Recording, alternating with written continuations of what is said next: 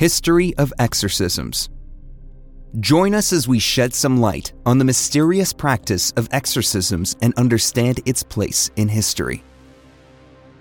Imagine that one day, strange things start happening in your house. Things disappear from their usual place.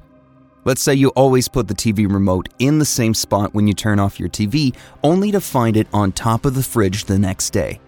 Somewhere you would never leave it. Then it disappears again the next day, only for you to find it outside your front door. Another day, you're having dinner with your family and you hear someone running upstairs or in another room. You go to check, but no one's there. One day, a room suddenly becomes extremely cold in the middle of the summer without explanation. Doors suddenly close on their own, sometimes violently. Then you feel a presence, but you don't see anyone. Suddenly, these sorts of things happen more frequently and become more intense. All of a sudden, you see shadows, but no one is there. You're not the only one who notices this, but also your family, and each one of them tells you about different experiences. Whether you are a religious person or not, there is no logical explanation of what is happening. Cases like this are not the typical type of possession that you see in movies, but that's often how it starts. In today's episode, we journey through winding passages of history to unearth the origins, evolution, and tales of exorcism. We will traverse the deserts of Mesopotamia, where early texts spoke of banishing dark spirits, and walk the hallowed halls of the Vatican, where the rituals have been honed and codified over centuries, and the eternal struggle between skepticism and belief. The rite of exorcism stands as a testament to humanity's age-old battle against the unseen forces that threaten our world. Even non-believers can't help but feel a chill in their spines when reading or listening to some of these cases. We'll explore some of the most famous cases and many of the misconceptions about how exorcisms actually take place, how they work, and what priests really witness. Not everything is like it is in the movies. Sometimes, it's even scarier. This is the Dark History Project. Now let's get started. The dawn of exorcisms. Exorcism, the ritualistic act of evicting demons or other supernatural entities from a person or place, can trace its roots back to ancient civilizations. This practice is interwoven with humanity's oldest tales of spirits, possessions, and the divine intercession required to combat these malevolent forces. In ancient Mesopotamia, the cradle of civilization, priests performed rituals to banish evil spirits using spells inscribed on cuneiform tablets. These early exorcists believed that illness, both mental and physical, were manifestations of demonic possession. It was their solemn duty to confront and repel these entities, returning the afflicted to a state of balance. Similarly, ancient Egyptians attributed certain ailments to the malicious whims of displeased gods or malevolent spirits. To counteract these, they employed a range of rituals, amulets, and incantations. The renowned Book of the Dead contains spells that could repel wandering spirits, ensuring the deceased's safe passage to the afterlife. In the classical civilization of Greece and Rome, the belief in possession and the need for exorcism was also widespread.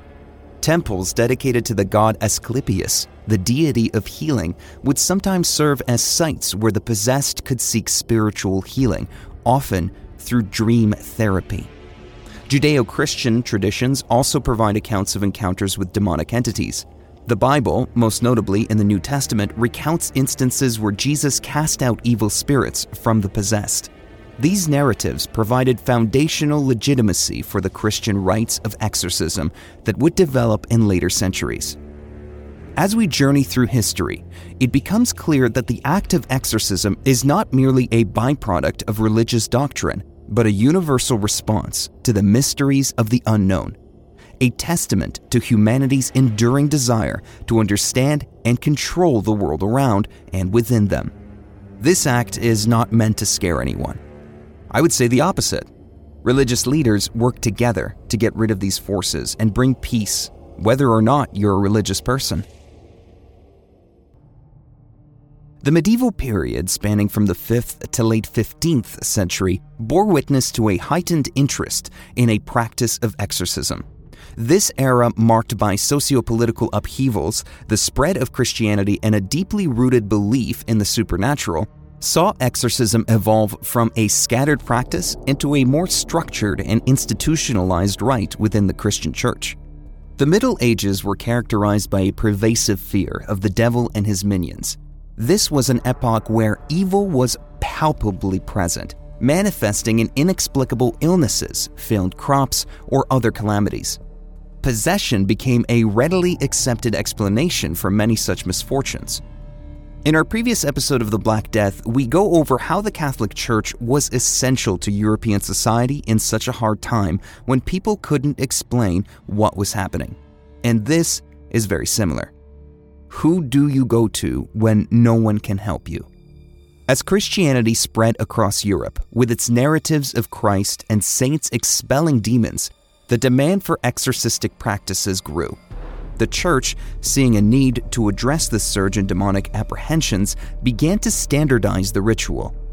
By the late medieval period, the Roman Catholic Church has established formal procedures and guidelines for conducting exorcisms, culminating in the publication of the Rituale Romanum in 1614, which provided an official liturgy for the ritual. This process not only underscores the Church's authority in spiritual matters, but also acted as a safeguard against potential abuses or heretical practices. Here is where we start seeing the shaping of how exorcisms should be done by a central religious power. There are cases where religious leaders are sought by members of their congregation for possible possession, and even if they are not Catholic, they usually refer you to a Catholic priest to get you in touch with an exorcist to review the case. The reason for this is because of the history, practice, and experience with exorcisms. I think it shows how the goal is to help the victim and not show the power of different churches. The rise of universities and scholarly pursuits did introduce more nuanced discussion on the nature of possession. Debates arose over whether certain afflictions were medical rather than demonic, sowing the seeds for the eventual shift towards a more scientific understanding of mental and physical illnesses. The modern era has witnessed a remarkable evolution in the practice and perception of exorcism. Exorcism took a turn from spectacle to scrutiny. While its roots are firmly entrenched in ancient religious traditions, contemporary exorcism are a juxtaposition of age-old faith and the increasing influence of psychology, medicine, and media. The 20th century saw the rise of secularism and scientific understanding, particularly in the West. As psychiatric and neurological advancements offered new explanations for conditions previously attributed to possession, skepticism regarding exorcism grew. Disorders like epilepsy, schizophrenia, and multiple personality disorder began to be understood within medical frameworks, leading to a decline in exorcisms in many parts of the world. However, the 1973 release of the film The Exorcist, based on a 1949 case of an alleged exorcism in the United States, reignited public interest. The chilling portrayal of demonic possession became a cultural phenomenon, leading to both intrigue and hysteria. Following the film's release, there was a noticeable uptick in reported cases of possession and demand for exorcistic interventions.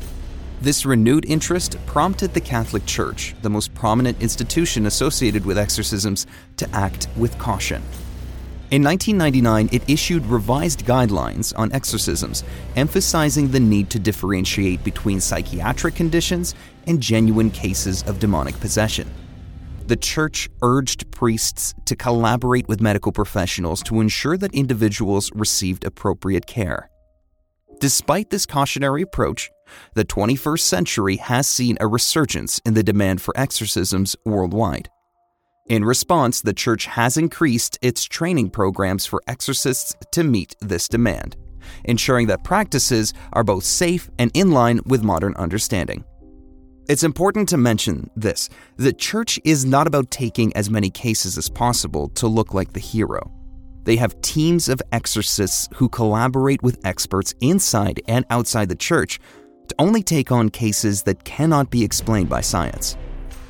Outside Catholicism, various Christian denominations and other religions continue to practice their own versions of exorcism. The rise of the internet has further democratized the practice, with self-proclaimed exorcists offering services online and deliverance ministries conducting mass exorcisms via televised broadcasts or digital platforms. As mentioned before, it is interesting how the Catholic Church works with many non-Catholic religious leaders when a possession might be taking place in their congregations. So it's not like what we see online when religious leaders compete to see who can do an exorcism and who can't. They actually work together. While modern exorcism remains anchored in spiritual beliefs, it now operates at an intersection of faith, science, and popular culture. As society continues to grapple with the mysteries of the human psyche and the boundaries of belief, exorcism remains a testament to humanity's enduring quest to understand and conquer the unseen forces that influence our lives. There are many cases that we could go over. Looking online doesn't really help, since it is difficult to know which ones are real, since there are many content creators who spin stories to make them more entertaining. But the reality is many of them are actually pretty sad, and some have ended up in the death of the possessed. The case of Anneliese Michel in 1967 is one of the most famous cases. This German girl's tragic story inspired the movie The Exorcism of Emily Rose. Anneliese underwent 67 exorcism sessions over 10 months. Diagnosed with epilepsy and mental disorders, her condition deteriorated, leading to her death from malnutrition and dehydration. Her parents and the exorcists faced manslaughter charges. The case that led to a film that exploded the interest in exorcisms was a case of Ronald Doe in 1949. This synonymous American boy's exorcism inspired William Peter Blatty's novel, The Exorcist, and subsequent film adaptation. Accounts detailed bed shaking, objects flying, and malevolent behavior. The Catholic Church sanctioned an exorcism, which was allegedly successful. Another famous case is the one of Michael Taylor in 1974. In Ossett, England, Taylor underwent an exorcism that lasted for hours, with priests claiming they banished 40 spirits from him. Hours after the exorcism, Taylor murdered his wife. He was found wandering the streets covered in blood, claiming an evil entity made him do it. Lastly, the case of Clara Germana Saleh in 1906, a South African schoolgirl who claimed to have made a pact with the evil forces.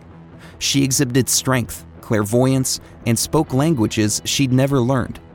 After an exorcism witnessed by 170 people, Clara was reportedly freed from the demonic influence. If you want to know about more modern cases, please check out a podcast called The Exorcist Files. In this podcast, Father Carlos Martins goes over many of the cases he was involved in and the things he experienced himself. I don't want to go over his case because I think it's better if you listen to someone who not only witnessed them, but actually performed the rituals and actually goes into detail about his chilling experiences. The man is an expert on not just the history of exorcisms, but also on what he has seen and heard from other exorcists. On top of that, he has some fascinating stories about how Catholic priests actually work with leaders from other religions to tackle this ongoing battle with evil. One of the biggest takeaways from his episodes, at least to me, is that many of the cases he has worked on didn't simply begin just because. There's always a reason. Whether it might be playing with a Ouija board, wearing certain symbols on jewelry, family history, or past traumatic experiences. Any of these might be a reason why a door is left open to these forces. Now, don't think the priests who dedicate their lives to exorcisms perform them to anyone who asks.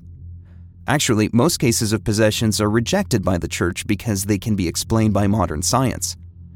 Exorcists actually review medical records, family history, and any information that may be helpful before they take on a case. They will ask if medical professionals have examined the person to check if science can explain what's happening, and in most cases, it can explain it and treat the symptoms. They have to be almost 100% certain that what's happening cannot be explained by science. Pretty much, they go through all the steps a non-believer would take before considering taking on a case of possession. Those priests work with everyone, not just Catholics, and even with non-religious people as long as they express their desire to be free of demonic possession. If the priest is convinced that the person is possessed, they will then perform an exorcism.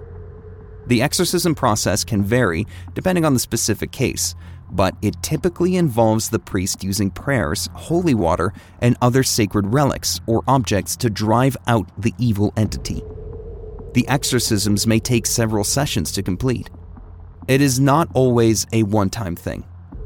If you want to get deep into the subject and explore actual cases, there is plenty of material from actual exorcists, including books, interviews, and testimonies. A great example is Father Gabriel Amorth, who was the chief exorcist of the Diocese of Rome. He was appointed an exorcist in 1986 and practiced as one until his death in 2016. He wrote several books on the subject and was involved in thousands of exorcisms. In his book, he's pretty open about his process to know if an exorcism is needed or not. The film, The Pope's Exorcist, was supposedly about the cases Father Amorth was involved with, but as expected, stories were heavily edited, and not like what Father Amorth experienced. If you ever see the trailer, it looks like a big spectacle and the typical exorcist movie scenario. The movie was also heavily criticized by actual practicing exorcists, since not every case involved what you see in movies. Actually, real-life exorcists supported another movie that came out this year called Nefarious, which is about a death row inmate who, on the day of his execution, tells a psychiatrist he is actually possessed. Obviously, they have to verify this is not a medical condition before taking on the execution. But the essence of the movie is a long conversation between the psychiatrist and this entity that is possessing the inmate. An actual exorcist said most exorcisms are just like this, a conversation with these entities, who may appear to be highly intelligent and know things that most people don't. One example, in Father Carlos Martin's case, is when he showed up to see a person who was supposedly possessed in regular clothes, and the entity knew who he was.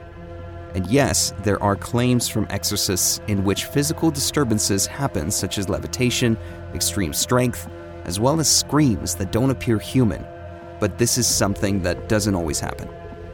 It is essential to reflect on what we've uncovered and the varying layers of human belief, culture, and psychology that this topic touches upon. The ritual of exorcisms, while often sensationalized in modern media, is rooted in ancient traditions spanning numerous cultures and religions. These rites have been for many years a way to understand, categorize, and confront the unexplained and feared aspects of human experience. In the end, this episode doesn't just tell the tale of exorcism, but also the broader story of humanity's quest for understanding and meaning. In a world where science and faith often seem at odds, the history of exorcism reminds us of the intricate dance between the known and the unknown, the explained and the mysterious. Thank you for being with us for this episode of the Dark History Project. Hopefully we inspired some of you to look further into these stories. Please help us out by sharing, subscribing, or liking this episode. If the platform you're listening to allows for comments, please let us know what you think. Feel free to discuss this topic or what topics you would like for us to cover in the future. We hope you enjoyed it, and our next episode will come out soon, where we talk about Jack Parsons, rockets, dark magic, and the Suicide Squad. See you then.